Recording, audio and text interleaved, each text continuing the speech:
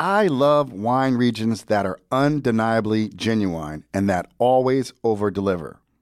For me, that sums up Paso Robles. In fact, the first time I got on a plane in over a year was to visit Paso back in April. Paso sits in the heart of California's Central Coast. It's a big wine region with many diverse microclimates that allows for a stunning array of grapes to thrive. In short, Paso has range. They aren't known for just one or two varietals. They make interesting blends, Cabs and Bordeaux-inspired wines, Syrah and Rhone-style wines, Zinfandel, Tempranillo, and even beautiful white wines. Side note, my number one wine of 2020 was a Zen Tempranillo blend from Paso. I also love that it's made up of over 200 family-owned wineries, salt-of-the-earth people who put their heart and soul into their wines. Paso Robles is special, and the word is getting out. You need to go check it out and see for yourself what the buzz is all about. You can learn more at pasowine.com. That's PASO wine.com. Hey, I'm MJ Taylor, also known as a Black Wine Guy. I went from being a totally obsessed wine newbie to becoming the world's first ever African-American fine and rare wine auctioneer in less than 3 years. In this show, I'll be talking to the mavericks, the philosophers, the players, and the deep thinkers who inhabit the world of wine. They'll share their experiences on how they made it, but more importantly, how they failed and got back up again. So grab a glass and let's get to it. This is the Black Wine Guy Experience.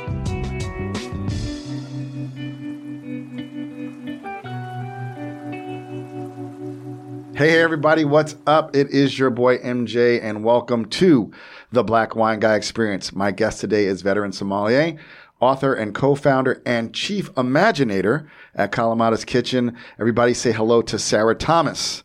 Sarah was a sommelier at the acclaimed Le Bernardin in New York City. She is now the co-founder and chief imaginator at Kalamata's Kitchen, where she brings together her lifelong passions for both food and books.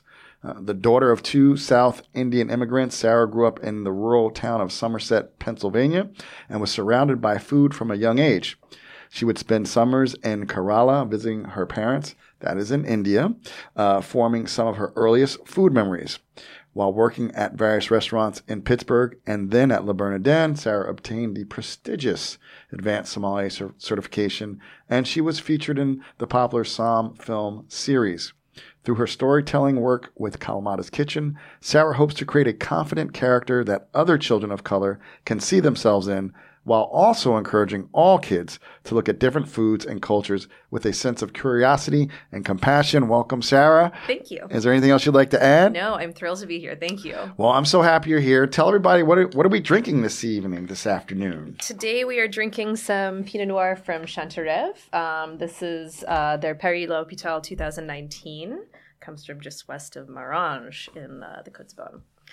And why this wine? Just curious. Well, first of all, I love this producer. Okay. I think that I'm attracted to wines that have a lot of, that you can kind of feel energy and intensity from. And oftentimes with Burgundy, I think there's this aura of like, the very technical and the very, like it has to be very kind of sophisticated and perfect and technical, and you have to talk about it and think about it and be kind of in your head about it.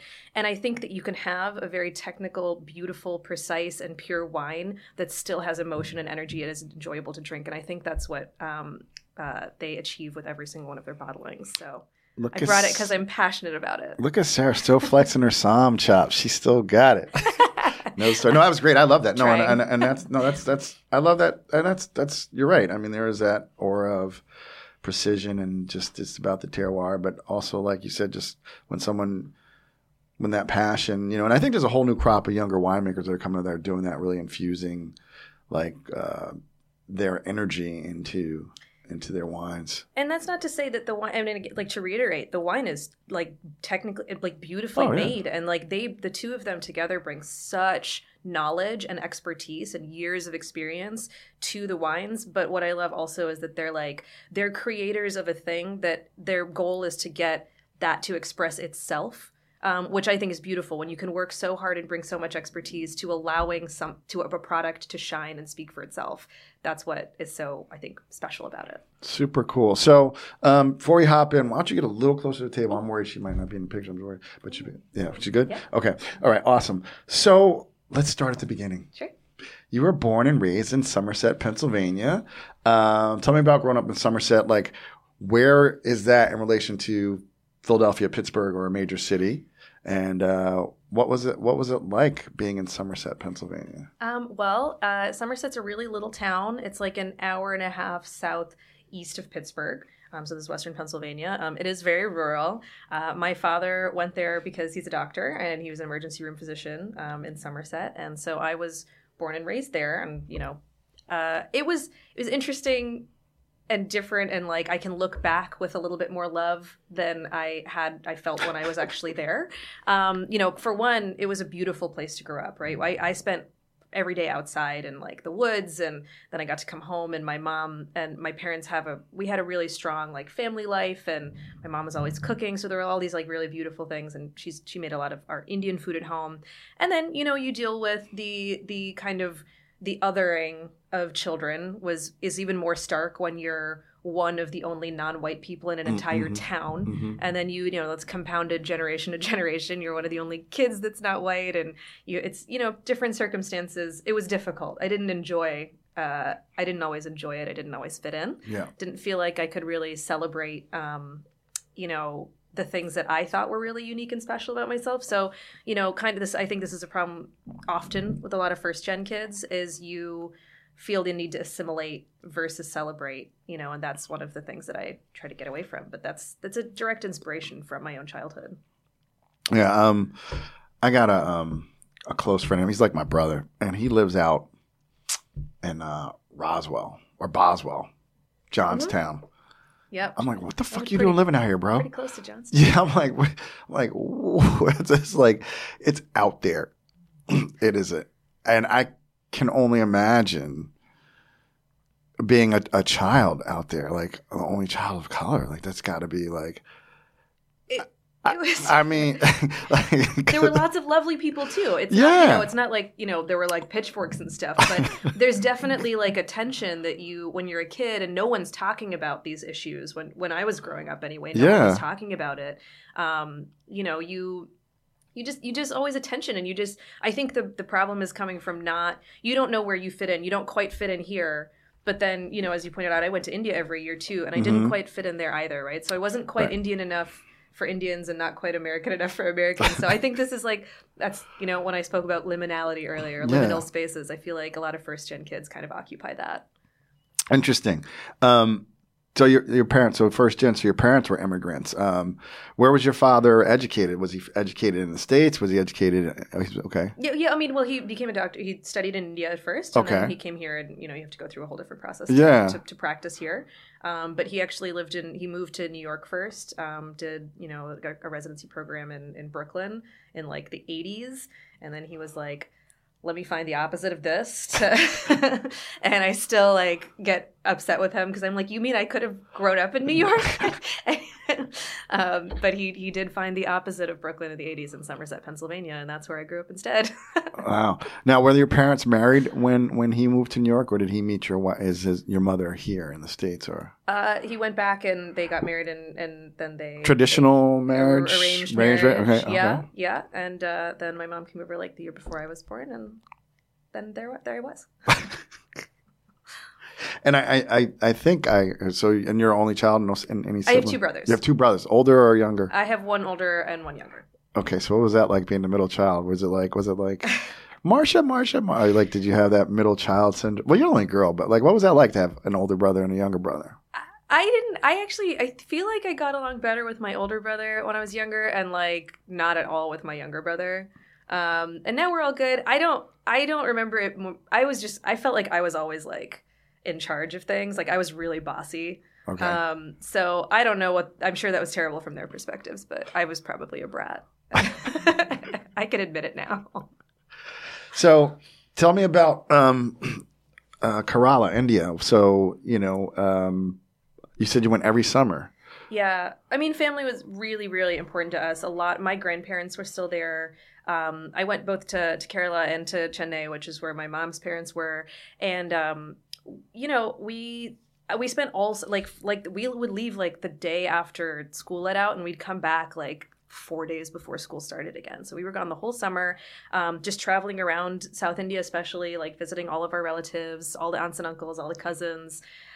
It was really important to us to maintain those connections. And my parents' generation, I feel, was really, really good at it in a way that like I think about this a lot. Like my generation of like cousins and we are more, it's easier for us to be connected like through the internet, right. And we're so much worse at it. So much worse at it. Like, right. I don't talk to them as much as my parents talked to their cousins, and they had to like dial another number to get to like to talk on the phone. So, or like fly across the world. Wow. But it's interesting, and it did give me a strong sense of sort of like structure and family and the importance of making time for all of those things. So you said, and I love to learn, South India. So where, like, what is there any bordering countries to South India, or like what's? No, so like on the Indian like subcontinental peninsula. Okay. If you're looking at the like southwestern tip of the triangle, essentially, that's where Kerala is. Okay. And then the bottom, like the other side is where Chennai, the state of Tamil Nadu, and Kerala are the kind of the southernmost. That's the tip of India, and then Kerala's on the west, Tamil Nadu and the city of Chennai are on the east. So was there ever a time when, like, when you're a kid, certain things, was there a time when you're like, oh my God, like you noticed the difference between your life in America and your summers? Like, you know what I mean? Like, did you notice a stark difference? Like what, like how old were you like when that kind of hit you?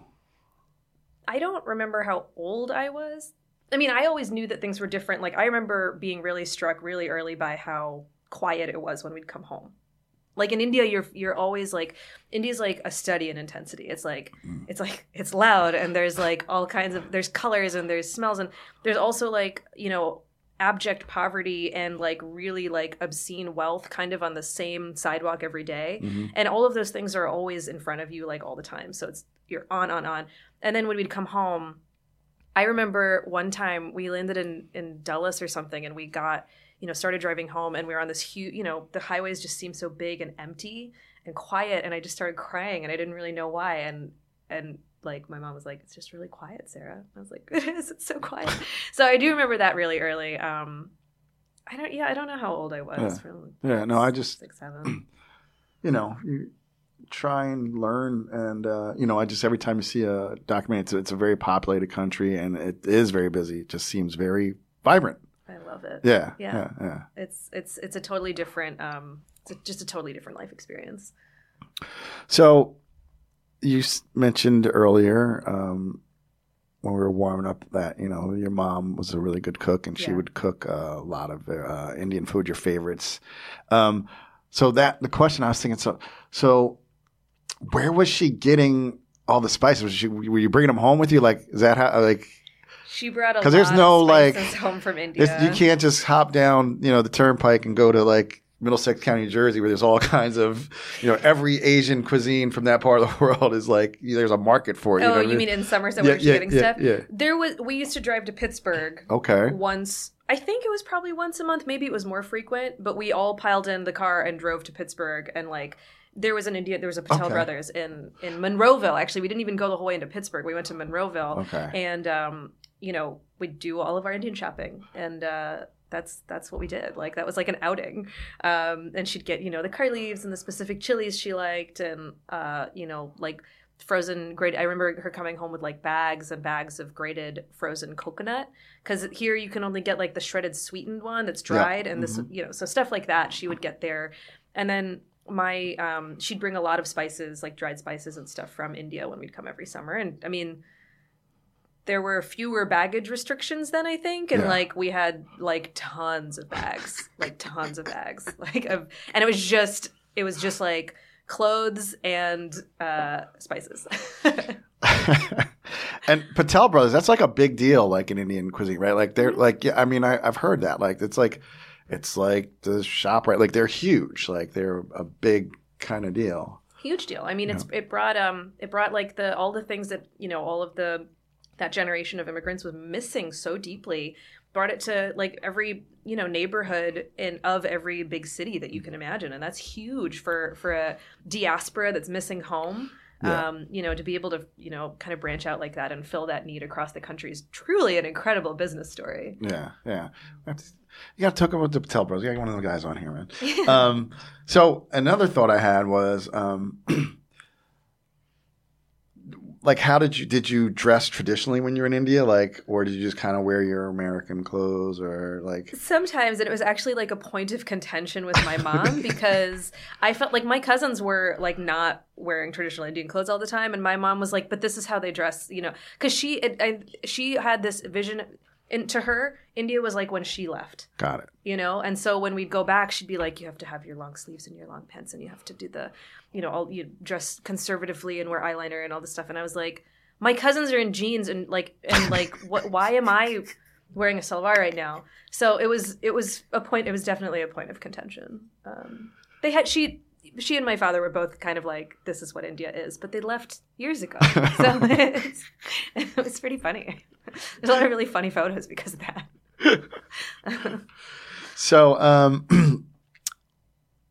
like, and when you would go there with your mom, like, would she cook with like her sisters and her family? Like, would they like was there big family style meals? I mean, I watch movies, right? So I'm trying to like get a sense of like what it really is like, not just what we see in a movie. Yeah, no, food. I mean, food is so central. Okay. I mean, I'm speaking very generally, but I think it's really central to like most Indian culture, like all over India, and that's definitely true in my home. And I mean, every one of my aunts is a fabulous cook too, right? So like, we'd show up and I remember going into my aunt's house in Chennai, and she would always have like our favorites of hers that she'd make. Like she made this amazing like fried chicken thing with curry leaves and like all these different things that she knew we loved, and they'd be waiting for us when we got there, and the smell would like hit you as you were like going to the apartment.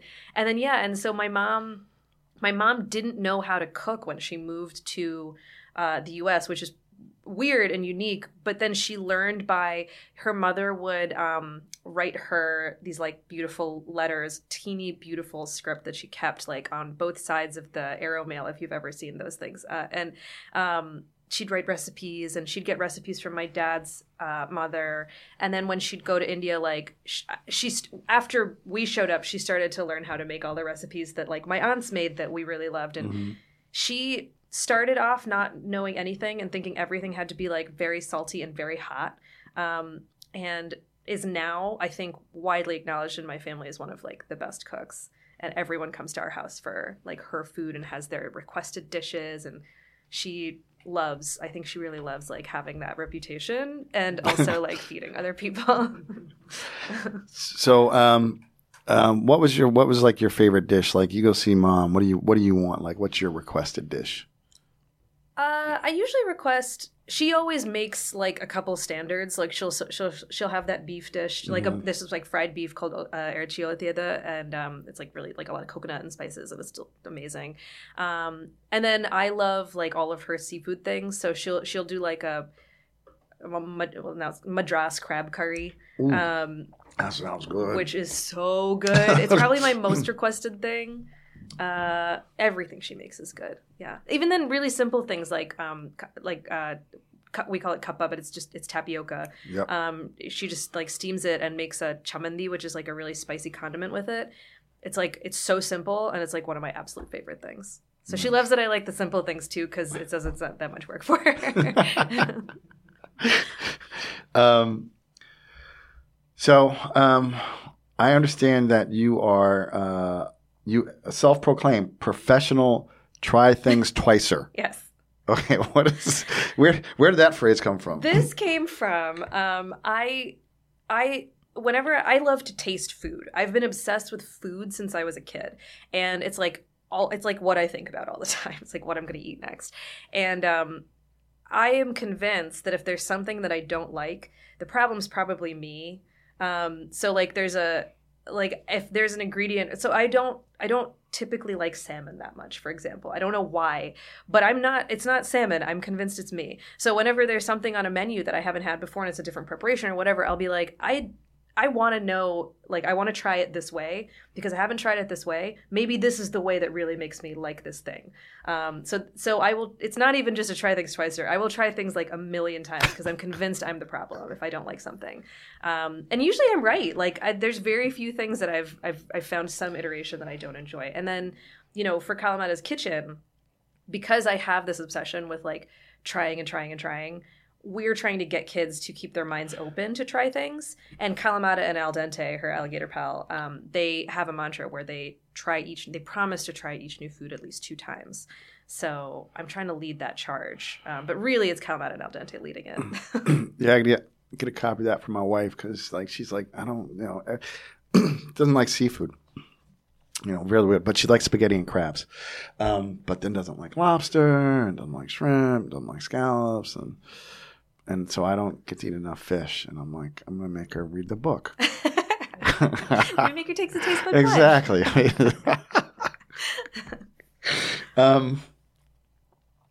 So before we leave your childhood, do you think there was any lessons you picked up in the kitchen when, like, with your grandmother and your aunts when you go visit India?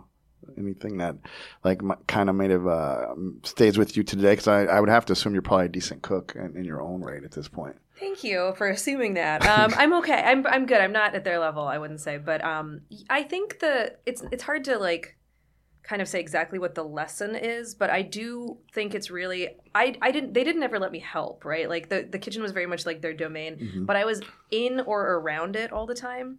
And I think the thing that has stuck with me the most is this, just by being present and like I wasn't always actively cooking, but they were like including me in different ways. Like, do you like how that smells? Isn't that amazing? Like what that sound makes? And like I'd ask questions. So I think the lesson is like to whatever degree that you can involve people around you in the process of cooking and then eating it together, the more communal the experience, the better. And so I try to do that. Like if I ever, when I cook for people, I try and like make sure that I'm always talking to them while I'm cooking and they're involved. And if they want to help, they can. But then that continues into the conversations that we have. And that communal aspect, I think, is so strong and foundational in my life because of all of the amazing cooks in my life.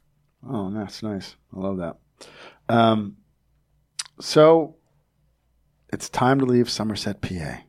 And you go, and you're off to college. Yeah. But it doesn't sound like you went to like a major urban area. No, I didn't. Mary Baldwin University. Well, Staunton, yes. Virginia. Then it was Mary Baldwin College and pronounced Stanton. Even though there is a U in it. Yeah, I believe you. Yeah. I mispronounce words all the time. I tell people I barely speak English. It's spelled Staunton, but I guess it's a Southern thing. I don't know. Say Stanton. I went because the teachers in my school in Somerset kept going on strike, and it was like getting to the ages where I had to like take the SATs and think about college, and my parents were really worried about what that would be. So they were weighing like they were weighing whether I should go to boarding school. And then this brochure arrives that because I'd been I took the SATs for practice really early, and they put you on, college board puts you on these lists and whatever. So I got college an offer board sells you information. Yeah, also that. For sure they did. That is exactly what happened. Well, I got an offer basically to go to college early. So I actually left after 10th grade. I left Somerset and I went to Mary Baldwin College. They had a program there that was an early entrance program for young women. And that's what I did. So I got out when I was 16 from Somerset right after 10th grade. Wow. Yeah. Went to Stanton, which it's a very small town. It's probably good for a 16-year-old girl, though. And but it was very empowering. It was all women. I learned a lot about, there was a lot that I had to learn, I think, when I got there. And it was really kind of an illuminating and very empowering experience. So, yeah. Huge proponent of all-female education. What was that like? So like you come, I mean, that's interesting. First of all, you're 16, which is awesome. It's dope, good for you. And I don't think I could have went away at 16. I didn't it took me forever to finish college, and I didn't go out of state till I was like 21, 22. So kudos for you. You said you had to learn a lot. Like, what was that like? So now you're a woman of color, young woman of color, and now you're at an all women's college. Was there any even to this day, there seems to be issues inside of women's rights, inside of women of color, and blah blah blah. So what was that like arriving on a campus, 16 years old? I mean, the campus itself had a pretty diverse population, so that itself was different for me. It was kind of the first time in my life that I was not the only one, right? Mm-hmm, in terms of like being the only minority. Mm-hmm, mm-hmm. So that was really interesting and like kind of, it's an eye-opening experience. And coming from really rural America to that was a big change. And I'm glad that I got to experience it at a smaller microcosm before like just being dumped in a big city. It's different. And then, it was really hard. Like I was used to just being good at things because I was in a small town in Pennsylvania, and then I had to work really hard, and you talked about like being ready to go away. I am not a proponent of sending, if I had a child, I don't think I would send them away early for school, only because there's a really big difference between being intellectually capable of handling academic work and then also being emotionally ready to handle what it's like to live without your parents and be treated as an adult when you're not an adult. I don't think 18-year-olds are emotionally adults That's yet. for damn sure. So, there was a lot of growing up to do very quickly. But all in all, I couldn't change it. Wouldn't change it, I guess. What did you major in? I started as pre-med, but I ended up graduating with English and political science. Okay. So were you thinking about law school or just a writer? Or I was thinking about all of it. I really didn't know. I ended up doing a master's in English literature, but I at the time I think it was like maybe I'll be a professor, maybe I'll be a lawyer. I didn't know for sure. Took the LSAT, went to grad school, did all that stuff, but like I didn't have the passion yet. I hear you. No, I hear you. I was just laughing because she's like, yeah, and I did grad school. Where'd you go to grad school? I went to the University of Cambridge for English Renaissance literature. She's like, oh, be proud of. You went to Cambridge. Jesus, that's like the number one. I think Harvard has a better reputation. Well, just because it's American, but like Cambridge, that's like it. That's it for education in the world. You know what I mean? Like it was pretty good. It was an incredible experience. What was that like? So how old were you when you went over to Cambridge? I graduated when I was 20, undergrad. 20 probably. Yeah, and then I took a year off. Okay. And I lived in India with my grandparents actually. Wow. And then I went to Cambridge, so I was like 21, 22. What was that like living in India for a year? It wasn't the full year. It was most of the year. Okay. And it was honestly probably one of the most important years of my life because it was just me with that. My grandparents weren't well, so that's why I was home. Okay. And my grandfather passed while I was there. And it was tough. It was another big kind of growing up experience for me. But I became very, very close with my uncle and my grandmother because of it. Nice. It was important, very important. And I worked in a school for intellectually challenged children. And that was also really formative for me in a lot of ways. It was very, very emotional to have that be doing this very joyful, productive thing during the day, and then like go home and there was, it was harder at home. But it was really solidifying. Like I was seeing that like my love was actually like, I was very happy and felt very productive and useful when I was around kids. And that really brought that back for me, like brought it home. Literally, it's just light bulb just went off in my head. I mean, I probably knew it somewhere, but I was like, oh, Cambridge, University of Cambridge, England. Where's Harvard? It's in Cambridge, Mass. Literally, I just made that connection. Damn. Oh my God. It's not the wine, guys. I've had 2 sippy sips. But not because it's not delicious. I think it's delicious. I'm about to go in on it. It really is. I like, it's funny with Pinot or Burgundy, but even wherever it's grown, this is a darker expression. It's got the darker, richer color, got nice mushroom and foresty stuff going on, but like more dark fruit. So it's not because of that. It's just because that just literally, I mean, everything, just about everything on the East Coast except for the South, Florida, is named after something in England. So New Jersey, New York. Somerset. Yeah, Somerset. Suffolk County. I mean, it's so. So what was like after Cambridge? So after Cambridge, I felt burnt out on academics, and the experience with my grandparents and the children that I worked with had actually made me want to go back to med school. So I came back.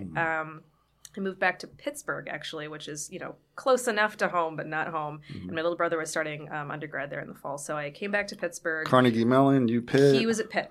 And I decided to do a post-bac for medicine. So I was taking basically all the leftover classes I had to take to qualify to get into medical school. But I was like, you know what? I need to do something not academic as well. I've been doing this for this many years, and I need to do something else. So I decided, just without too much thought, I was like, well, I think bartenders are fascinating. I think I'll be a bartender. As simple as that. I love it. And I love that. The guy I'd written my dissertation on was a metaphysical poet, but also a physician, and all of the medicines in the Renaissance are just booze.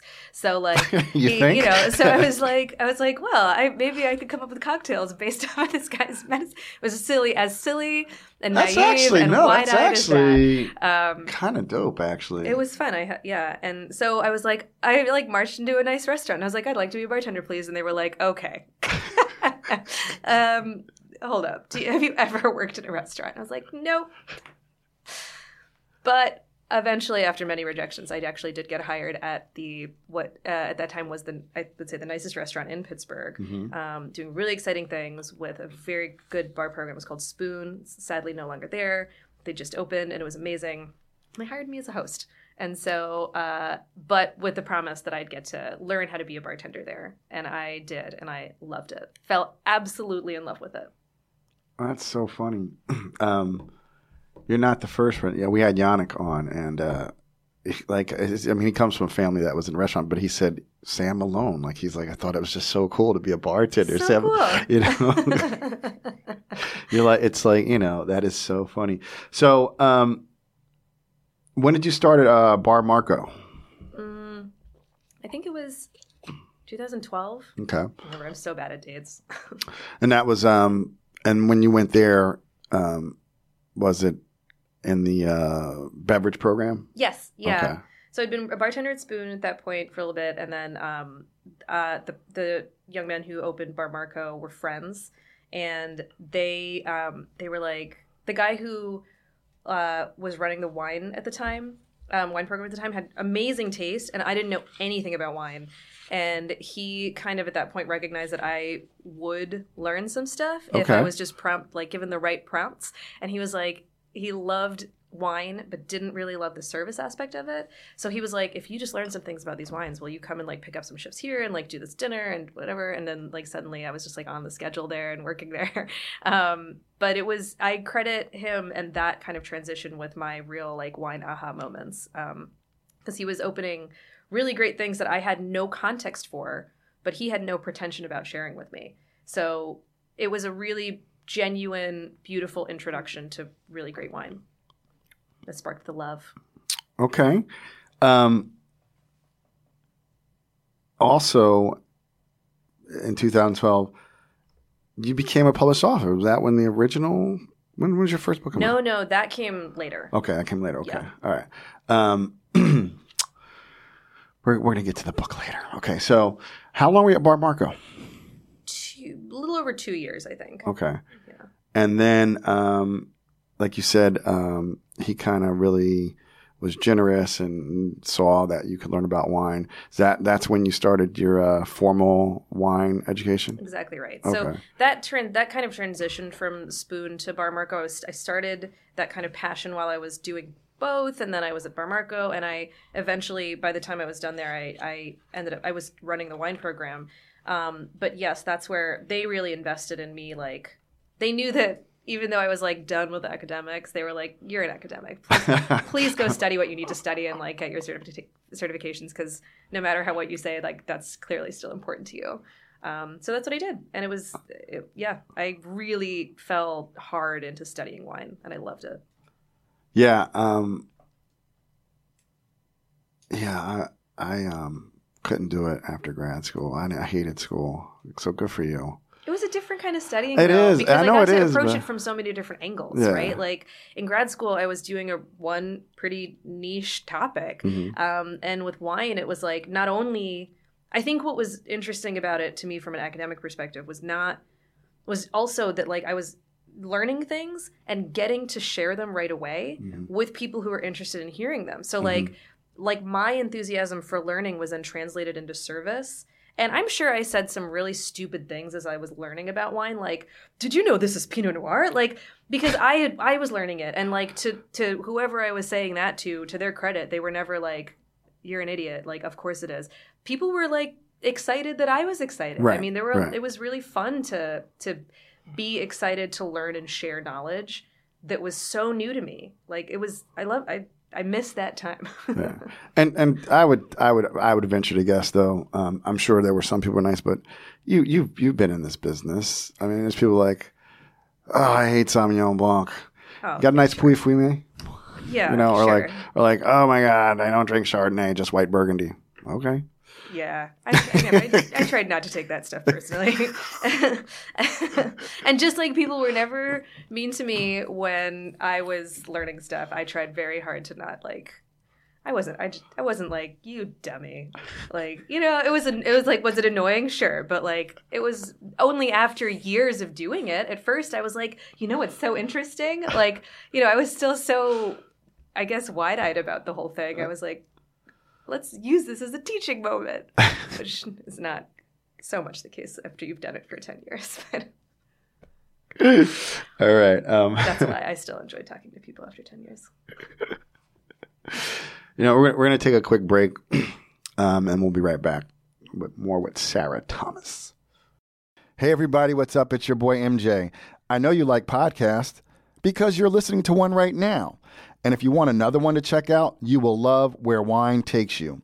It's a Paso wine podcast hosted by Adam Montiel. This podcast is all about the wines, winemakers, and stories of Paso Robles. It's available on Apple, Spotify, or wherever you get your podcast. You can also listen to it on their website, pasowine.com, PASO wine.com. Okay, so I wanted to go back to what was the bottle like of wine that like really kind of clicked. I mean, we've talked about how you dove into the academics of it and really, but what was the bottle when the light bulb there was like, oh. It was Ariana Occhipinti SB68 Bianco. Wow. And it's become much more widely known now, but in 2012 or whatever, I think she'd only made like 6 vintages so far, and I don't remember which one it was that I had, but it was the first bottle that was one of the ones where he was like, "Can you learn something about these bottles and then like talk to this table about it?" And I did, and I remember reading about this young woman who fell in love with wine, was disenchanted with how lots of wines were being made, and then decided to make wine the way she had experienced wine, which was like this very sort of the earth, like organic, respectful way. And like that like a young woman making that decision and then being able to translate her passion into something that I was getting to open, and I felt like I could feel it. And maybe that's over romanticizing it, but at the time, at that point in my wine trajectory, I really felt it. And I remember thinking like I could disappear into this. I didn't have the greater technical context about wine at that time. I didn't understand soil type, and I didn't understand like why it tasted why it did, but I did understand that someone had put a lot of passion and expertise into creating something that was expressive of the place that it came from. And I had deep respect for it. And that was it. And I was just hooked at that point on the storytelling and the history side of it as well. Yeah, you speak with so much reverence about it. I love it and joy. No, it's awesome. So you get your advanced Psalm certificate in 2014. And like, what was that like? Because we know there's been some controversy around the court and all this stuff. So what was that experience like for you going through it? Because it's rigorous as on its own, and then and there's not a lot, and notoriously not a lot of women, and then not a lot of women of color. Like, any challenge? I mean, obviously, what if you want to talk about any challenge you faced, or like, what was that experience like? I mean, I have to say, when I was in it, I genuinely felt like I didn't really focus on the court at large, honestly, because I was so busy. I mean, I was working at that point. I was living in New York, and I was working, at the wine bar and at Bernardin soon after, and so I focused on what I was doing, probably with blinders on to some extent, because I had great mentors. I had Aldo. And I had Dustin Wilson. And those two really took a chance on someone. So here's how I saw it. There were lots of people throughout my wine career who looked at me and assumed I shouldn't be in that room. And from the way that I was treated, from the two people who really helped me the most, they took a chance on me. So I was determined to do things right for them and for myself. And so that was my experience, was like, I knew there were two people who are like at the top of their game and represent, like, in a lot of ways, like for a lot of people, like an institutional hierarchy of things. And if you know them as people, that's not who they are. Yeah, but like, totally. But you could look at like these gods in the wine world and think that, and they were not like that at all. They encouraged me and like helped me in so many different ways, and I was succeeding in that lane. And it was only later. Within the court, I personally didn't experience like a lot of what I learned later. A lot of people were experiencing. And once I did know that stuff, I sort of chose to just quietly separate from it. Like I was ready to take the MS. I sat for theory. And then there were I started to see the big picture in a completely different way. And it was actually, it was in like it was actually in like January of 2020 when I was like, I actually don't think I'm going to do this anymore, because I started to sort of see the inner workings when I went to a summit, and it didn't feel like I was actually going to be part of it for the right reasons. No one explicitly said anything, but there's a lot of emphasis on like wanting to. I don't know, like I felt that there was emphasis on like me being there because I wasn't a white man. No, I know. I didn't feel good about that at that time. And this is prior to a lot of stuff like becoming public. And no one said anything explicitly, but I did kind of feel like that. And I kind of quietly decided not to do it. And then of course, everything became very, public. And it's, I think, they're working to fix that stuff from within, but it's no longer something that I really feel like I'm part of or care to pursue. Gotcha. So, I was going to ask. So, how'd you end up in New York from Pittsburgh? What brought you to New York? Did you have a job when you moved here, like, or like what? Sort of. I never saw myself living in New York. But I ended up here because. Thank you. I ended up here because. I came to visit some cousins who lived here, and they were kind enough to take me out to dinner. And I met Aldo. They took me to Bernardin, and we sat at the bar, and they introduced me to Aldo. And I had actually come into town a night early so I could have coffee. I had I'm allergic to not working, and so even though I was coming to visit people, I had cold emailed a bunch of like master Psalms, and I was like, can you please talk to me sometime this weekend? And Dustin Wilson responded, and he was like, I can have coffee with you on this time at this place. And I was like, thank you. And he was so nice. He's a great guy. Yeah, right? What a guy. He didn't know me from anyone else at that time. Yeah. And so I came in a night early so I could do that, and that's why I was staying with these cousins who took me to Bernardin, and I met Aldo. And they told him, I was never going to introduce myself to Aldo, but they told him that I was a sommelier in Pittsburgh, and he was like, cute, like that's the sommelier in Pittsburgh. Like, he didn't say it quite like that, but and then he blind tasted me on my like he just kept pouring wine and blind tasting me on it, and it was harrowing. But at the end of this dinner, and he never actually told me what I got right and wrong, but I was just drunk enough to like talk a lot. He at the end of the dinner, he was like, what are you going to do with your life? Have you ever thought about leaving Pittsburgh? And I was like, maybe I'll go to Philadelphia. And he was like, yeah. And he was like, I'm going to go to the city, Philadelphia. Yeah. And he was like, what if I offered you a job? Would you move to New York? And I was like, wow. I genuinely thought he was kidding. He was not kidding. He offered me a job. He was like, if you would move here, I will, come in tomorrow for like, and we'll do a formal interview, but like, I'm offering you a job. And I was like, okay. So I took his card, and then I met with Dustin the next day, and you know this guy Aldo, which obviously does, but like it was honestly kind of as silly as that. Like I was, and is he a big practical joker? Yeah, I was like, is this guy kidding with me? And he's like, he's not kidding. Do you not know who he is? And it was just really funny and genuine, and like I knew of him by reputation. I knew how serious that whole entity was, which is why I didn't take it seriously at first, because I was like, how could he possibly be offering me this job? And I mentioned it as almost as an afterthought to Dustin. Dustin was kind enough to talk to me, for an hour or whatever. Mm-hmm. Gave me great advice, great encouragement, offered to blind taste me if I was ever in the city again. And then as we were leaving, I was like, by the way, I met Aldo Sam last night at Bernardin, and I think he offered me a job, but I'm not sure. And Dustin was like, I'm just going to tell you one thing. If Aldo offers you a job, you take it. If it's for a busboy position, you take it. Take it. You're never going to learn more than if you're on the floor at a restaurant like that. So I emailed Aldo from like while I was your BlackBerry. There. She had a BlackBerry fingers. I'm like, where can I come in? And he was like, come in right now.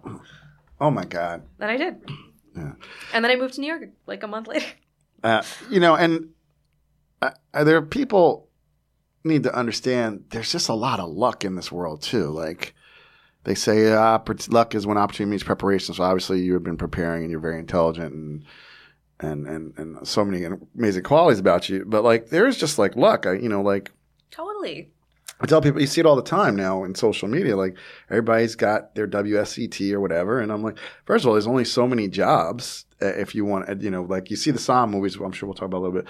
Like there's only so many of those jobs around, and then it's like luck. But then I'm also like, it's just funny the connections. Like I was over at Skurnik earlier, and like there's these just camps where people come out of, right? So I was picking up some wines. From the domestic manager, and he was like, yeah, I'm so glad you're talking to these winemakers. They were when I left Frasca, like Bobby Stuckey's got people everywhere, but there's these proving grounds for people, Bernardin being another one. So you moved to New York a month later, and you walk into the Bernardin, and what do you do? Well, that was to open. So actually, it was to open the Aldo Sam wine bar. Oh, that was that's why he was able to. So because it was a new venture. Okay.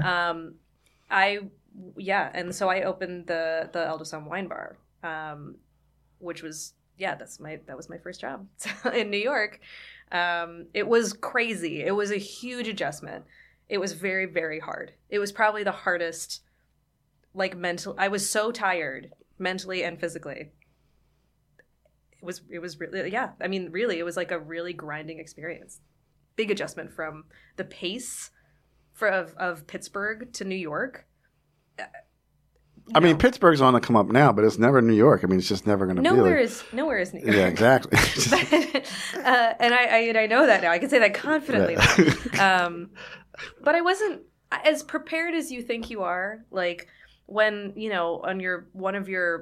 immediately you get there and like there's the wine experience soon after, and like every winemaker and somm you've ever read about is suddenly like at your table, and you have 15 of them to take care of, and you've just moved from Pittsburgh and only read about these people in magazines and books and seen these wines in your textbooks. Like, I mean, it was a lot to take in very quickly, and it's a very steep learning curve. And then, so how did you end up over at Bernardin? One thing I'll say, your point about luck and work is really interesting to think about, because I definitely feel like a very lucky person. I also know, in hindsight, I am trying to be better about giving myself credit for where I worked really hard too, which is hard sometimes to do. I do feel absolutely lucky, right place, right time in a lot of things. And I also know, and when I look back, I think one of the things that I did well was that I constantly asked to do more. So, like when I was coming for a vacation, I was emailing people to be like, can you talk to me about my career? Yeah, I know. I was thinking about it. Yeah. So I asked for those meetings. And then to go to Bernardin, I made it very clear to Aldo that I knew, he had to be like, you're not even close to ready to go to Bernardin. And I was like, okay, what's it going to take to get me there? And whatever he said it would take to get me there, I did. So, if that meant I was working a double, but then there was an auction or something happening and I'd end up working this many hours to do both, I would do that. Mm-hmm. And then, if there was a tasting somewhere, or I would do literally anything that would make it clear that that's what I wanted. I wanted to be over there. So I think I was at the wine bar for 9 months, first 9 months of it being open. And then that spot opened up and I got my chance to go over. And that was yet another very steep learning curve. Yeah. I mean, well, you've paid the cost to be the boss, right? I think I talk about that a lot. People don't understand how grueling this business is. Whether it's the long hours, it's hauling cases. You don't get to not haul cases because you're a woman. It's hauling cases. The whole team was female when I started at Bernardin. And our cellar, if you've ever seen it, it's very tall. And there's a lot of climbing up and down ladders with lots of wine, and it's physical. Yeah. And nobody got out of doing anything because right. They were female or otherwise. Everyone's grinding. So what's it like now to step into the world of Eric Rapar, James Board, winning winner, Michelin-starred chef? What's that like? Like you said, it's a whole another steep learning curve. What's that like? It was I'm full of admiration. I've been, I admired Eric Rapar for so many years. He's someone that I've looked up to for a long time, as a person, as a chef, as a leader. And then to be there, I never want to let anyone down. Mm-hmm. And especially when I feel like I'm the steward of someone else's vision, I place a very high standard on that. And I think that's the standard that when you're in fine dining, you have to achieve in order for the experience to be cohesive, because there is a strong vision, there's a strong point of view, there's a certain standard of service and aesthetic and everything else that has to go into that, and obviously expertise in the kitchen. And I was like, I have to be able to meet that and hopefully exceed it where I can. That'll be my contribution here. But the baseline is making sure that that I'm being a responsible steward of someone else's pure vision of expertise. So it was a lot of pressure. There's a lot of pressure there, and then I put a lot of pressure on myself. And I don't know. It reminds me. I remember Aldo saw me in the hall one night, looking somewhat dejected. And I tried especially early days, tried very hard not to show him that. Now we're friends, and so he's definitely very aware when I'm unhappy. But at first I was like, always be smiling in front of Aldo. And I think he caught me off guard, and he was like, I just want to tell you something about New York. New York is like a grinding stone, and it will make you into the sharpest version of yourself that you can ever be. But you have to make sure that you're taking steps to make sure it doesn't break the blade. And I feel like Bernardin and that whole experience of working and learning and growing there was a really great grindstone, made me as sharp as I could possibly be in that field, and let me see exactly when I had to launch off into something else. Mm-hmm. Mm-hmm. So I didn't break there. Wow. Any crazy service stories ridiculously expensive bottles of wine you had to open? Like Yeah, there was some we got to open some unicorns. I think the craziest. One thing I'll say is like there was with the collectors who kind of allowed. I mean, I was not buying or drinking these wines. That's very important to remember when you're looking at like glorifying like the sound life. Like you're not drinking these things, but collectors. What are you talking about? Yeah, check out my Instagram. That's crazy. That's insane. Because you know what I was not doing? Drinking like a Jeroboam of 1924 Chateau Ausone, which is by far the craziest thing I opened. Okay. But the collectors who did bring those things in, one thing that was shared amongst them, I think, of all the ones that I remember the most clearly, it's because they had a real excitement around sharing that experience of opening that bottle with as many people as they could. Mm-hmm. And it was really cool because they were bringing in like tons of bottles. So they couldn't possibly physically drink all of this wine. So they would be like, Som team, make sure you're tasting this. Like it's important that you get to experience it. And I loved that. That was the best education. Like I was serving wine to people who had been drinking wine longer than I've been alive and have the access to things that I can't afford. Right. And to learn from that was really cool. So yeah, the Jeroboam of 1924 Ausone is like one of was it 2 or 3 made, and that came directly from the chateau. And it was incredible. It was a vertical tasting of Ausone. So that was a huge moment. And also that guy had just such an enthusiasm about sharing. And then, I don't know, I'm in the 20s, but like at 1925, Castillo guy, the Reserva Especial Rioja. That wine was insane. Like we opened it and I was like, it's got to be a fake because it was so fresh. The acid was so crazy. And then I tasted it, gave it the guy who got it was like so sweet and like wanted to talk about it. So I learned that particular wine had had a pH of like, it was like Riesling pH, right? Like it was an insanely high acidity, and that it had been aged in cask for like 45 years before it was just nuts. The way that wine was made and what it ended up tasting like on the table, I was like really astonished. But again, the thing that makes it memorable is the fact that someone was excited to share that knowledge with me. Yeah. And I loved it. Yeah, that's really cool. It's really cool. So it was during your time at Le Bernardin that you got a call from your friend Derek Wallace. Yes. And what did he say? To paraphrase, do you want your dream job? Yeah. Like, okay. I mean, Derek was at that point also like a very good friend of mine. Okay. Knew that we had a shared passion for food and for experiences around food. He knew that I loved working with kids. He knew that I had a passion for literature and writing as well. And Derek came up with like the greatest idea I'd ever heard, which was how to combine all of those things and share it with people.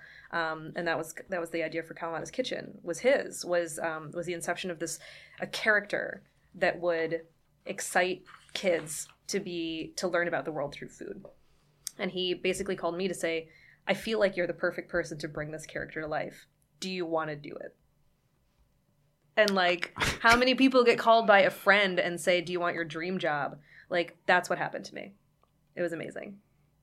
And so how did Kalamata come about? I mean, so like, then how did it come about, the character? I drew a lot on my own. I started to, that's like at a point in my life where I was able to look back on years of, kind of conflicting identity issues and whatever else, and really hone in on what made my childhood and my life special. And what was magical about that. And I truly, for all the bad that I remembered very vividly, I truly had an extraordinarily privileged life in that I got to travel a lot. Mm-hmm. I got to eat all this great food. Mm-hmm. I got to learn about other people and cultures. My parents loved to eat food from other places too. And I thought, well, what if we could there was a way for us to get families who didn't necessarily grow up that way to be able to experience all of these cuisines and therefore the cultures behind them by creating this character and inspiring kids to want to do it.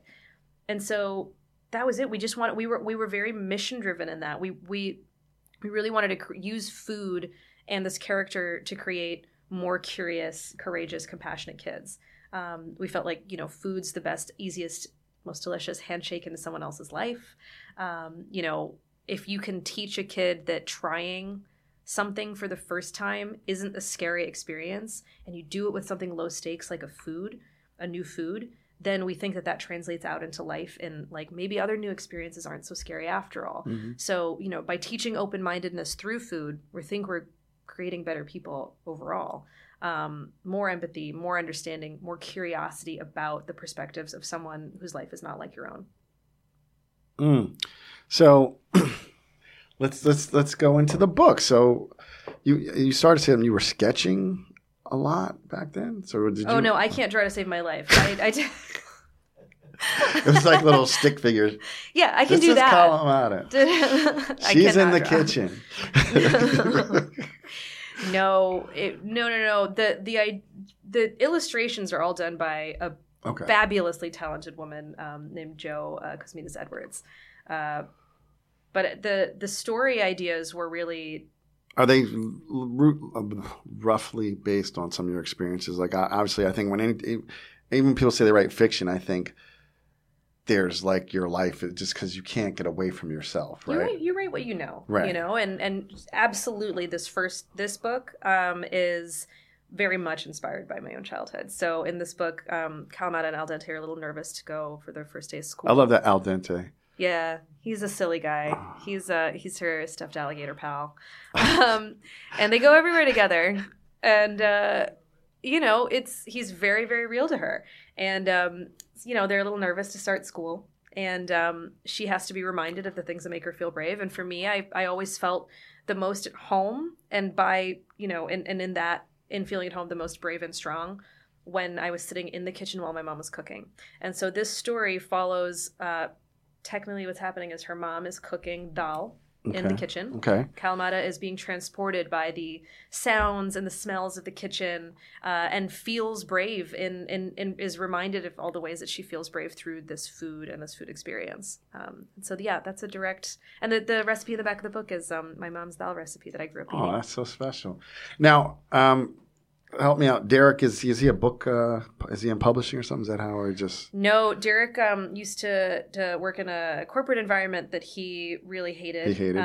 Yeah, and he left because the environment was toxic.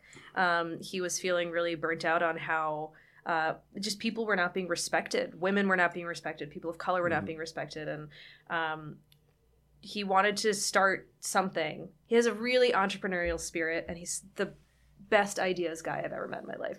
And he wanted to start something that could actually do some good in the world, change. You know, sometimes I think this all the time, like, and sometimes it's like grown-ups, we're too late, you know? It's how do we change this? How do we stop this from happening? You teach, you make sure that kids know better from an early age. Exactly. So he wanted to do something like that, and it just so happened that we were friends, and he knew we could build this together.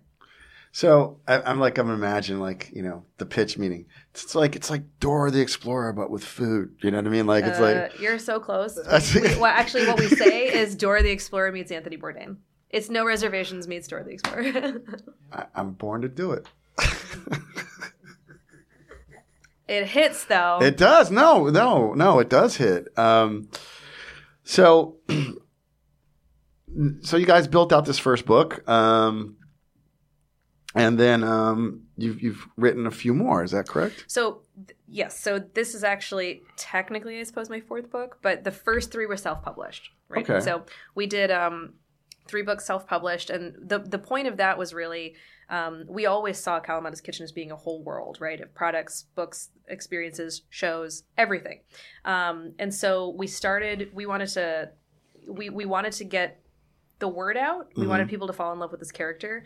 Then we wanted to find ourselves in a favorable position to go to traditional publishing houses and production companies, and that's what we did. So the first 3 books that we put out pretty quickly, and I did one with Chef Repair, actually. And they featured like Kalamata and a chef going on the chef's childhood memory. And that was really to like shore up, like really prove to people that like this was a whole world, because spun off of that, there were products, there were tasting events, there's a travel guide, there's a whole world of Kalamata's Kitchen that exists outside, and the characters are there for kids to love them, and all of the other things we're creating, the activity guides on our website, the other stories, that's resources for parents. Kids need them, kids love them, parents need them. And so when we took that whole package and that whole idea to traditional publishing, and this is our first book with Penguin Random House, first in a multi-book series that is now at kind of wider distribution, or mass distribution because of it. So there was a big picture even right at the beginning with the whole company. So what was the book? That's, first of all, bravo. Thanks. That's brilliant. That's how you do it. Like, that is like, that's a vision, right? And I love what you said. Like, I got a buddy, had a buddy. He don't talk to me anymore, but not because anything I did, just because because he's 53 and he's got like a 3-year-old kid. And I was like, you're going to be 70 at your child. We can't hang out anymore. But like, I tell him, he's an attorney, right? And he's got means. I'm like, stop taking your fucking kids to Disney every year, man. Take them to go to Paris, Take them to Europe, go to Spain, go to Europe. Like that's what people do. Like, it doesn't matter if your kid's an infant, it's a baby.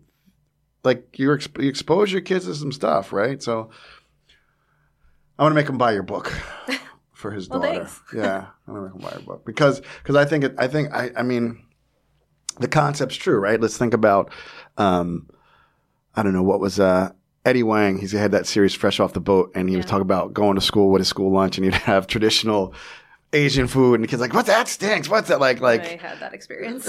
Yeah. I was going to ask you, like, did your mom send you to school with like dal and paneer and and I would kill for this stuff now, right? But back back in the day, I was like, "Can I have school lunch pizza, please?" Like, you don't know it, but. It's not even, so, we want to foster that sense of curiosity. I think that's key is, like, you have to get people, kids and grown-ups, to want to learn about someone else's perspective in order for any of this to work. And I think we're at a time now where parents are looking for ways to make sure that they're teaching their kids to want to ask a question instead of immediately judging something, and like, yes, travel is one way to do that. Not everyone is lucky enough to be able to, but food is a great way to travel without traveling, right? So you can eat Vietnamese food without going to Vietnam, and you can still really get a great sense of a culture and history, and the all the passion and the lives that are devoted to making sure that food's in front of you at that time. That's all really important too. You don't have to actually get on a plane and go there. Though that's awesome. That's awesome. No, I love that. And you got me thinking I talk to so many people these days. I don't know where I said this, but I was having a conversation with somebody. We're saying, it was IG Live, and someone I said that New York's the greatest wine city in the world, and they're like, why is that? I'm like, because there's great wine in all the European cities, but you can't get a California wine there, and you can't necessarily get a wine from Argentina or Chile or Uruguay. So this is the place where every culture comes through. So to your point. You can eat probably 99% of the cuisine in the world in New York City somewhere. There is a corner, there is a pocket somewhere where you can have Bhutanese food, or Nepalese food, and and it is such a way to travel, right? I had my last guest. He would say his mother was from Fort Wayne, Indiana, so it was just meat and potatoes, right? But I don't think I had plantains till I was like in my 20s. I don't think I had, something hummus, you know what I mean?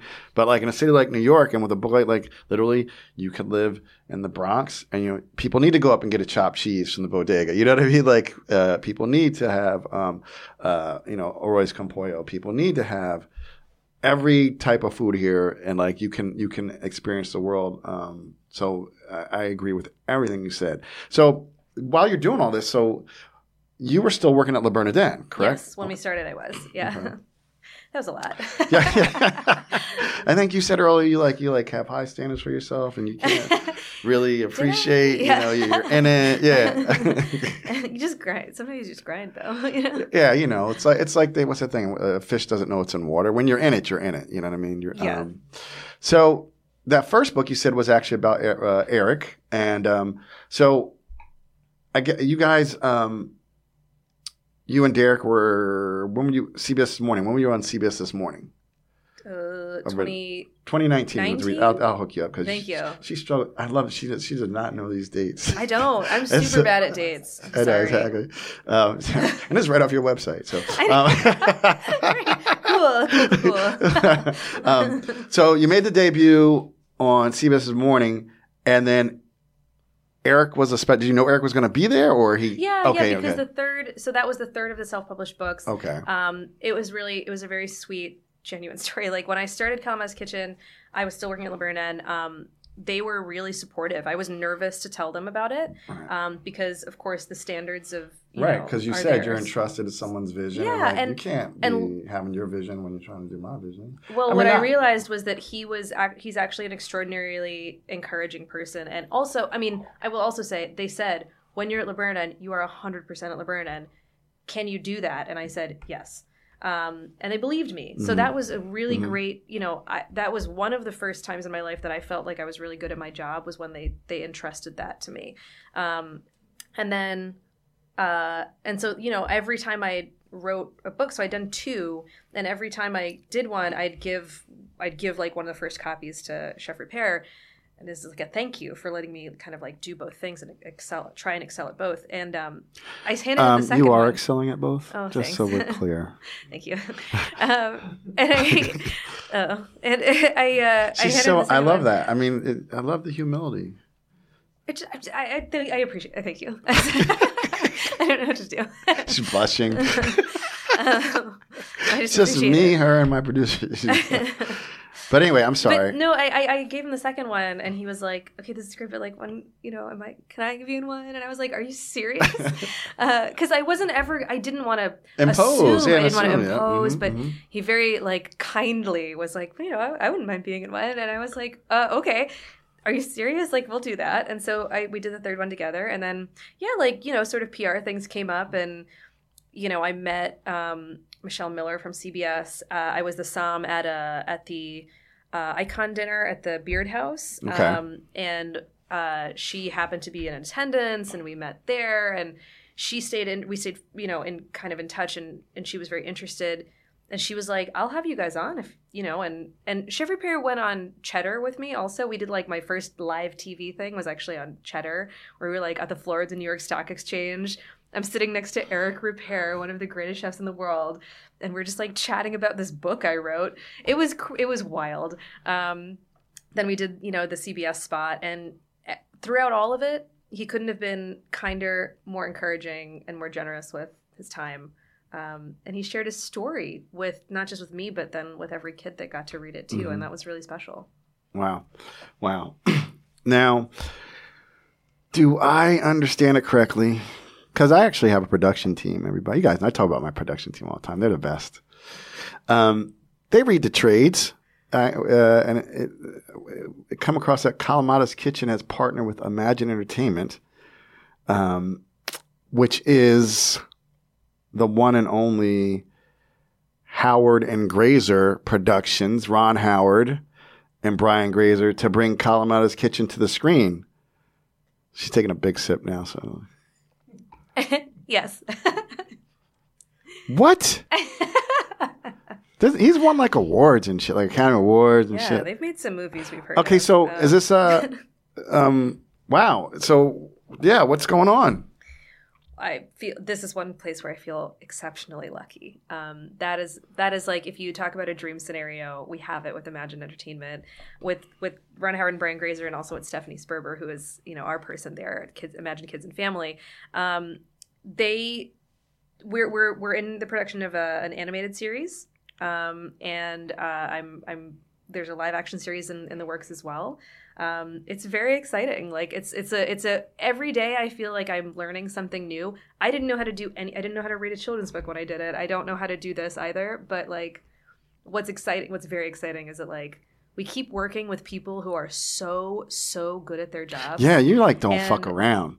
Like you are like I'm in awe. Every day that I get level. If someone is better, like I think most people are better than me at most things than I am, and like in this situation, I get to look at some people who are like the best at what they do and learn from them. To me, that's the dream scenario. Every single day I get to learn from experts, and it's really cool. It's just it's really cool. Okay, so how did they contact you? Were you sending out pictures? Like how do you get into Imagine Entertainment? Like seriously, like that's like, I mean, because like we know how you got, we got to Sambar, your cousins. You emailed a bunch of people. You came in that early, because Dustin was there to talk with you, and your cousin's like, "We got to take you here," and they're big upping you to Aldo, and he's blind tasting you. Like, what happened? How did? There was a lot that happened. There was, so there were a couple different parts to it. One is that we found great representation. Okay. And that's a huge part of it, right? Like there's a lot of rooms you just don't get to be in unless you have great representation. Mm-hmm. We got excellent representation. And also kind of at the same time, just through people we'd met. So also at the Icon dinner, I was fortunate enough to meet Ava DuVernay. Ava! What a dream scenario that was for me. And we kept in touch. This is why I keep asking the questions, right? There's so many layers here. What a dream that was. And she was interested and more importantly, encouraging, mm-hmm. To seek out opportunities, to dive deeper into who Kalamata was, really play up like her identity. Like we did a lot of like that prompted a lot of us going, okay, we're seeing validation for this idea. Mm-hmm. It went from Derek and me going, I think this might be a good idea, to being like, yeah, this is a good idea. And we mm-hmm. still say that to each other on the phone every now and then. We're like, hey, Derek, I think this might be a good idea. And it was conversations like that with people like Ava and with our representation who were really making us feel like that. And so, we had a conversation with her, and we had conversations with all the people that our representation set us up with. In LA, we went out and we were pitching. She's taking meetings. There you go. Tell us people know. I'm taking pictures. I'm on a lot at Sony. I'm over here. I haven't talked about this in a really long time, and it's feels surreal to say out loud. But that's what we did. And you come in, hi, Sarah, love the book. Come on, sit down. Like that whole, is it like the whole when you see those movies of people coming into the agency? Yeah. It was like that. And you're probably like, we're so excited. We love the book. You're like, I'm Sarah from Somerset, Pennsylvania. Yeah, pretty much. Of course. I forgot my name a couple times in my head. I think they went okay. But I was really nervous. And anyone who's created something, mm-hmm. I think can relate to this feeling of your friends tell you it's really good and your parents tell you it's really good. And you're like, is it really good? Or are they just telling me that because they're really kind and lovely people? And that was the stage. I probably should have known it sooner, but that was really the stage where I was like, oh no, people really like this. And it was very empowering, and really validating and very humbling. Also, you just suddenly realize what's in front of you. Mm-hmm. And I was very grateful to even, I could have been in just one conversation, even if it hadn't worked out, I would have been grateful to have had that opportunity. It was really cool. Wow. So, you wrapped up your time at Le Bernardin. I think you spent 5 years there. Yeah, just about, yeah. And you left right when COVID was starting to kick in February 2020, right? Crazy, yeah. Yes. That was really wild. I had been doing kind of a part-time schedule there at that point. Mm-hmm. Sorry, Eric. Marty's on the phone. Scorsese, sorry. Oh, God. They were... You know what? He was very understanding. So was Aldo. I can't leave Aldo out of that conversation. No, I know. Aldo was the best. Yeah. But yeah, it was. I was doing kind of a part-time schedule there. I was doing both, and I remember going to Aldo and to Chef Repair and just being like, "I love you guys, and I'm really grateful." And they were like, we go in peace. It was great. They were really happy for me. Eric has to know because if he was friends with Tony, he knew it was you could see where your trajectory was going. He knows. He couldn't have been kinder and more encouraging, and same with Aldo.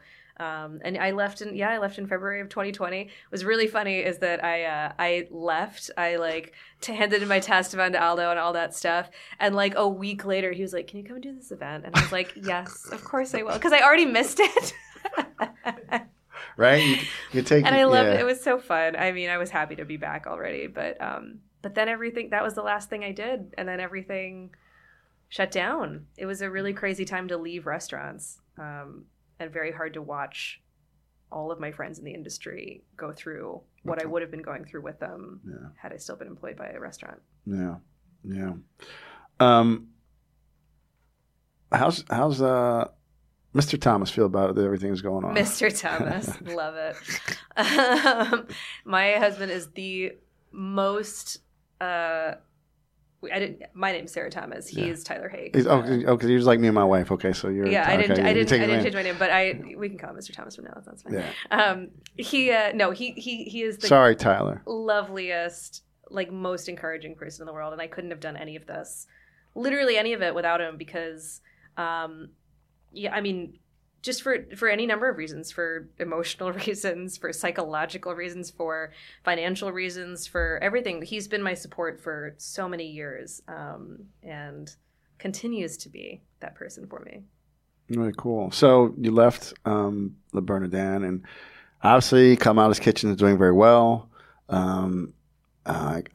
I'm sitting here with you for the past almost nearly 2 hours. I can really see the vision you have of touching parents and children, like you said, and creating a whole universe. She's got it. She's on an empire. You are on an empire. I mean, it is, like you said, there's so many events around it. You can have someone teaching the kids over here and the parents are drinking, they're at the 1920 Jeroboam Osone vertical tasting over there, Tasting is tasting. Yeah. You guys launched what is called Mind Open Fork Ready. Yes. Talk about that initiative. Yeah, so the Mind Open Fork Ready initiative is based off of our Taste Bud Pledge, which is I promise to keep my mind open and my fork ready to try each new food at least 2 times and to share what's on my plate when someone doesn't have enough. And so those are the words that Kalamata and Al Dente live by, the mantra of the company. And the Mind Open Fork Ready initiative is a line of, we want to spread that message as far as we can spread it. We think if people live by those words, the world will be a better place. So we thought, how can we do that? And how can we this is our give back component in our company. So we created a product line, the Mind Open Fork Ready product line, all the sales of which all go to No Kid Hungry. And we have some of the most page out of the Newman Zone. Just everything goes back. Give it back. That. We are a small business. We're still in a startup mode, and also we wanted to build that give back component into the foundations of our business. That's the only way you do it, because people don't realize it's so hard. You get whatever your habits are, they just get ingrained. Yeah, and it's just. The thing is, we know that we've been given so much in life. We're lucky people, Derek and I couldn't come from more different backgrounds for a lot of reasons. And we both feel incredibly lucky for a lot of reasons. And so at this stage in our lives where we're in a place where what we do has the potential to do real good, we want to make sure that we're doing it across a spectrum of accessibility. And it's true that not everybody can afford to buy a new book for their kid. That's something we never want to forget. And so to make sure that our at least something that we're doing across the board, as we are trying to spread this message of compassion through food, which is free. And also give back what we can financially as well through the Mind Open Fork Ready collection. And we have a lot of really cool chefs that have come on to be ambassadors for Kalamata's Kitchen and for that collection for that reason, is that they also feel that mission and they're inspired by that mission.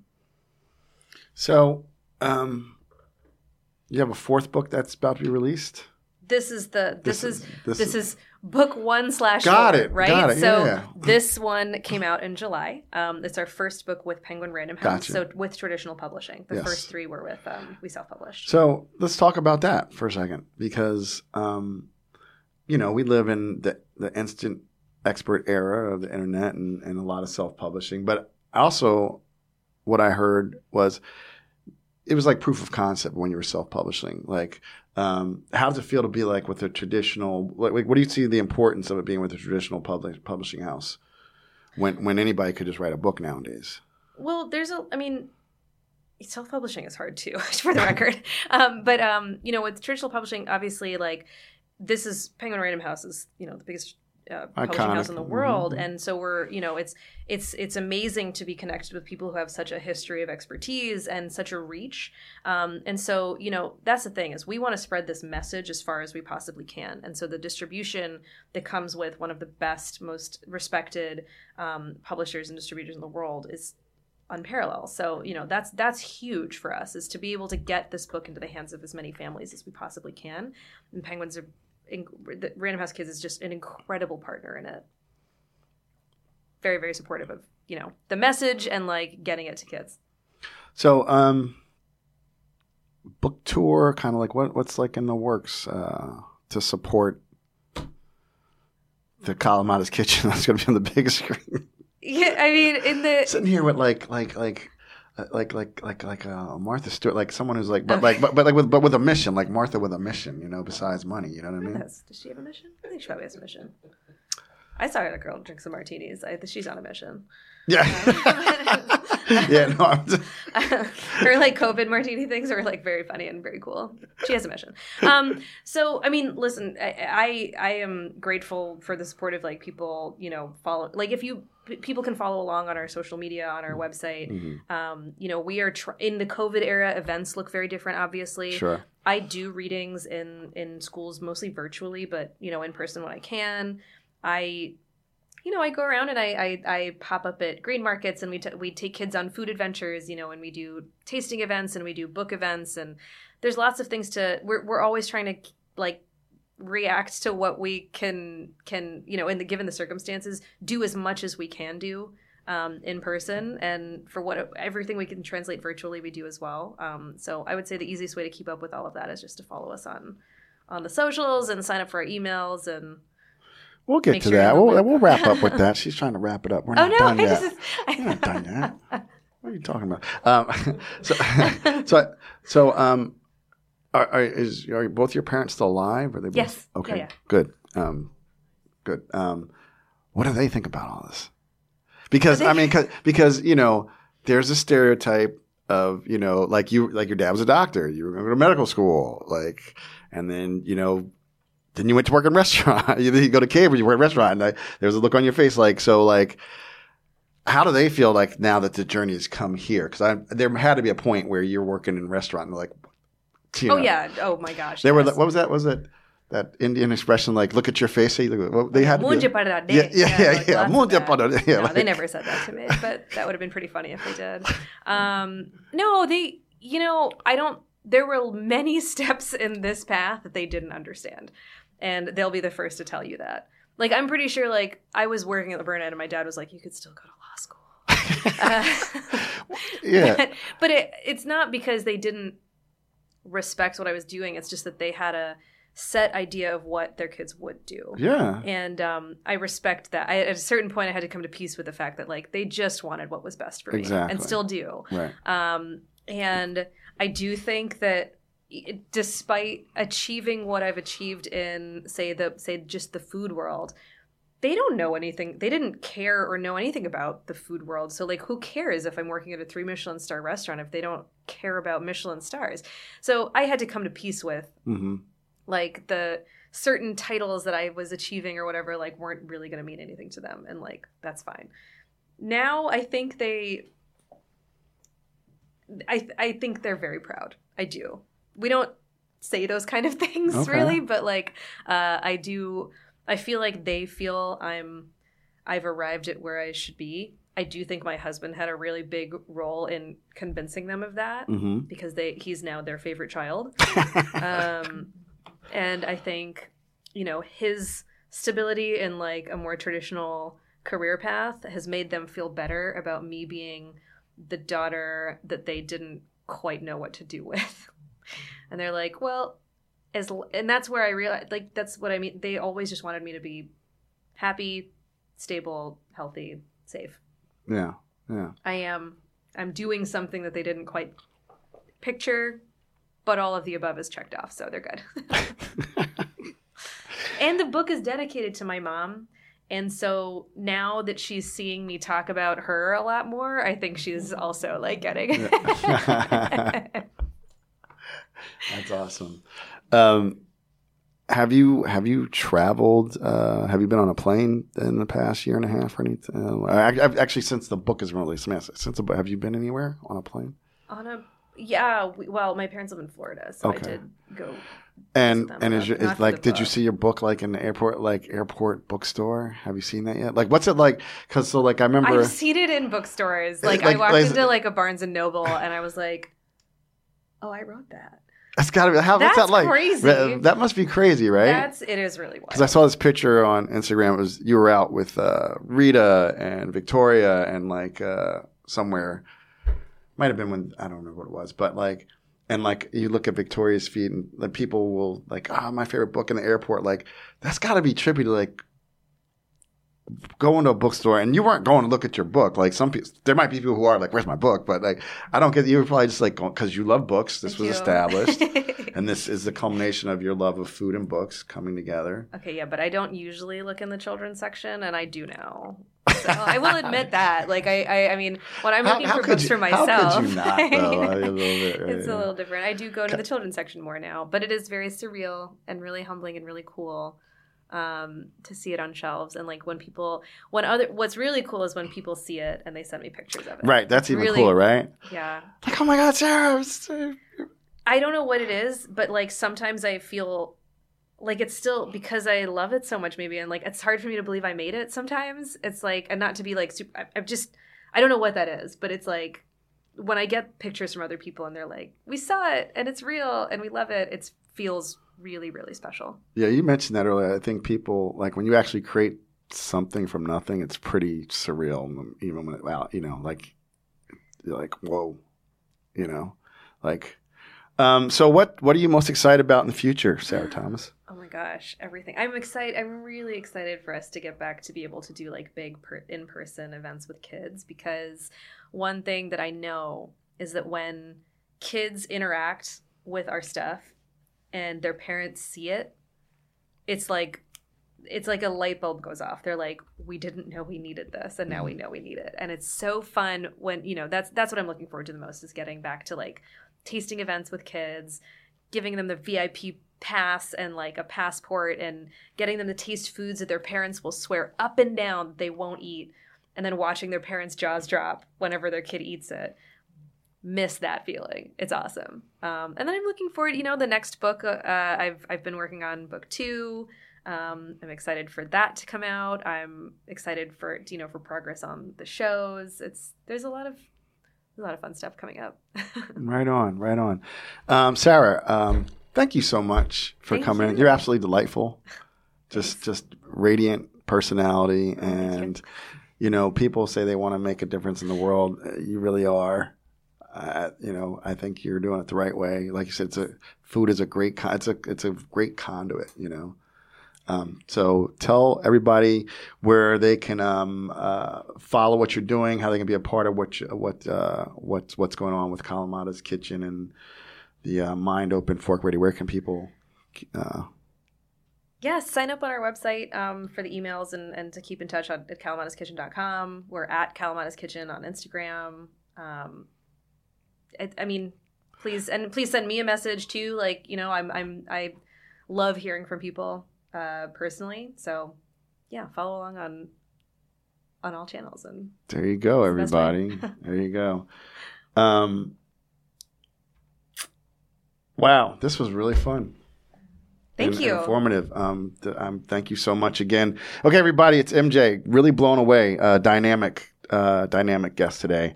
Until next time, cheers to the Mavericks, the philosophers, and the deep thinkers. You definitely check off those boxes. But most of all, I gotta say peace to all my wine drinkers. We're out. Thank you so much for listening. I hope you learned something. You had some fun while you were here.